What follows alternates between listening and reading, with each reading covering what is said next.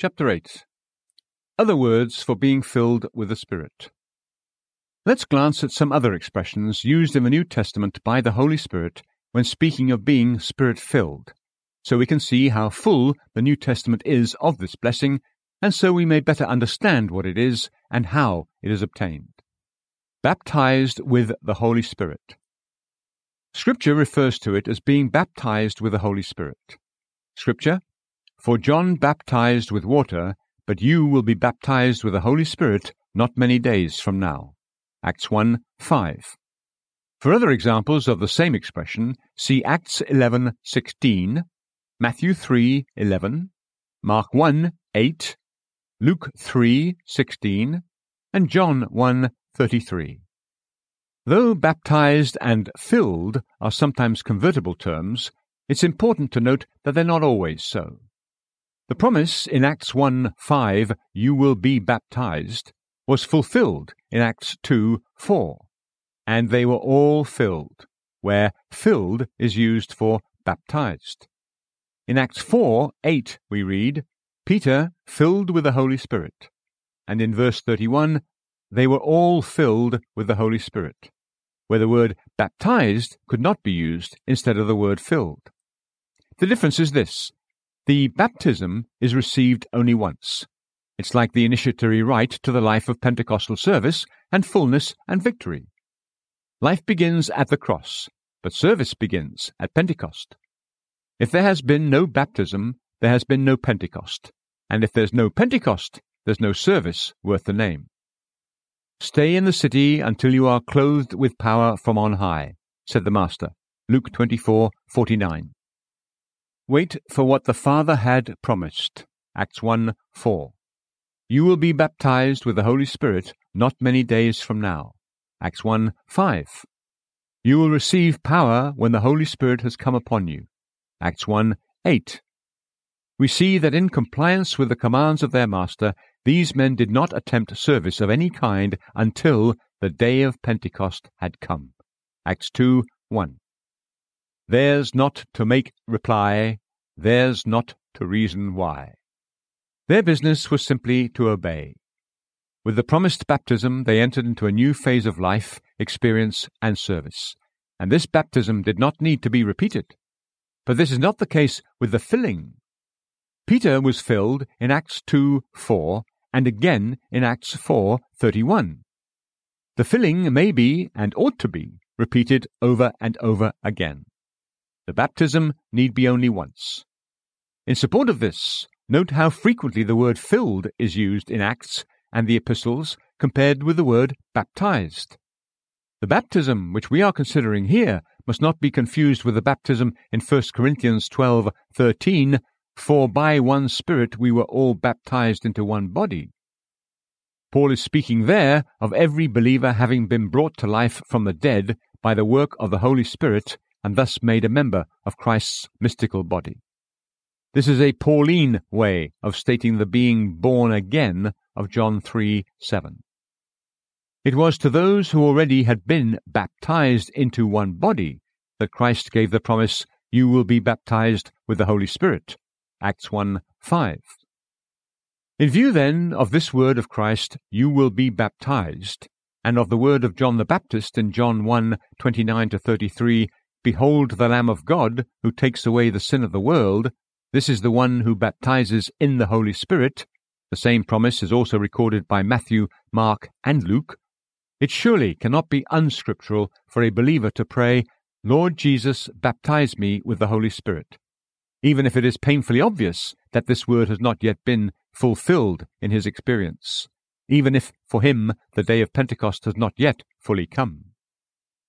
Why should this be regarded as unscriptural, when in view of the word, be filled with the Spirit, the prayer, Lord, fill me with the Spirit, is considered to be in accord with Scripture?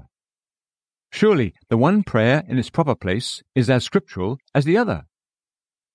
There are so many who know Christ as their sin-bearer who have no experiential acquaintance with him as the baptizer with the Holy Spirit. We cannot miss the point that it would be grieving to the Holy One that such people would cry for the promised baptism, but then, when it's been received, let's keep in mind the difference already pointed out between baptized and filled. Let's remember that once the day of Pentecost had come, and a person has been baptized with the Spirit, he must not continue praying for the baptism, for that cannot be repeated, whereas he may ask and obtain a fresh filling, a refilling with the Holy Spirit every day of his life. Rivers of living water. Scripture: He who believes in me, as the Scripture said, from his innermost being will flow rivers of living water. But this he spoke of the Spirit, whom those who believed in him were to receive. For the Spirit was not yet given, because Jesus was not yet glorified. John 7:38-39. One may ask what it is to be filled with the Spirit. The teacher himself gives the answer. It is to have rivers of living water flowing from one's soul. Notice the universality of the promise. He who believes in me. No believer, even the weakest or obscurest, is outside of its magnificent sweep, unless by his unbelief he puts himself there. This is not a promise for the spiritual aristocracy of the church, as some maintain with more heat than sense. This have nothing to do with whittling away the vast godlike promises of the divine word until they come within the cramped limits of our poverty-stricken experience, and let's earnestly set to work to bring our experience in line with God's promises. This promise is for you. Then has it been verified in your life and experience? If not, why not? Isn't there a cause? But note more closely its hugeness, its godlike vastness.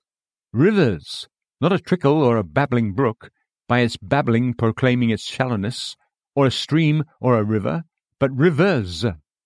What divine extravagance! It is the Brisbane, the Clarence, the Hawkesbury, the Murray, the Murrumbidgee, the Tamar, and the Derwent rivers, all rolled into one. Rivers! By the widest, wildest stretch of the imagination, could it be said of you that rivers of living water are flowing from you? Flowing, mind you, flowing. Notice the freshness, the freedom, and the spontaneity of the service. There is no force pump involved in the flowing of the rivers, none of the hard labor of the soul in prison. When the rivers begin to flow, the worker may sell his force pump. His prayer has been answered. Scripture: Bring my soul out of prison. Psalm 142:7. It's worth noting the gradualness in the book of John. In John 3:7, we have life in its beginnings, the new birth called born again. In John 4:14, we have abundant life, a well of water springing up. The secret of the perpetual springing up is in the words, whoever drinks, not takes one drink, but drinks and keeps on drinking. It is in the habit of drinking that someone never thirsts, for how can a man's soul be dry and thirsty with a well of water in it? Many people appear only to be reading the 3rd chapter of John. They have life, but it is not strong and vigorous as is clearly presented in the 4th chapter. The difference between the two experiences is well illustrated in the case of Hagar in Genesis. Here Abraham gave Hagar a skin of water and sent her away with her child. As she wandered in the wilderness, the water in the skin was used up, and she had nothing left for her and her child. Genesis 21:14-15. She cried out to God, and in verse 19 we read, God opened her eyes, and she saw a well of water, and she went and filled the skin with water. There are bottle Christians and there are well Christians. Wandering in the wilderness with an empty bottle and a dying child is a painful experience. It is sad that there are so many familiar with the pain, when all the time God wants us to be independent of any bottle, to be abundantly satisfied with a well of water within us, fed from the hills of God. He wants us to be independent of everything but himself. The well is in every Christian, though it is not springing up in every person who has it. The very well by which Jesus once sat beside, weary with his long journey, has no thirsty men or women coming to it with their empty pitchers today. For the well is dry. How? Why? Because so much rubbish has fallen in that the well is choked. Clear out the well, and the water will spring up again as it did in Christ's day. This is how it is with so many children of God. The water is within them, the well is there, but it's choked. The water's not springing up, and so they are reduced to dependence on a bottle. Oh, to have anointed eyes in our heads to see the rubbish, and for grace in our hearts to deal with it, to judge it, and to cast it out. Then we would soon have eyes to see the well of water. May He break every bottle and open every eye to see the well. Now, let's contrast the well of the 4th chapter of John with the rivers of the 7th chapter. The well is for the supply of all possible local needs. But since the Christianity of Jesus is essentially an unselfish thing, He has made abundant provision for the supply of surrounding needs. Out of the one who has the well, the one who is abundantly satisfied with Christ, will flow rivers of living water, John 7:38, bearing life, satisfaction, and gladness into the abounding death, destitution, and dreariness that exist all around us. For everything will live where the river goes, Ezekiel 47:9. Does your church, your neighborhood, feel the life-giving, fruitful, refreshing influences of your presence? They most certainly will if John 7:38 is your experience. In other words, if you have been filled with the Spirit. But remember, we must go through the experience in the 4th chapter of John to get into the 7th. In John 3, we have the indwelling. In John 4, the infilling. And in John 7, the overflowing. The promise of the Father. Baptism with the Holy Spirit is referred to as the promise of the Father. Scripture, wait for what the Father had promised. Acts 1:4.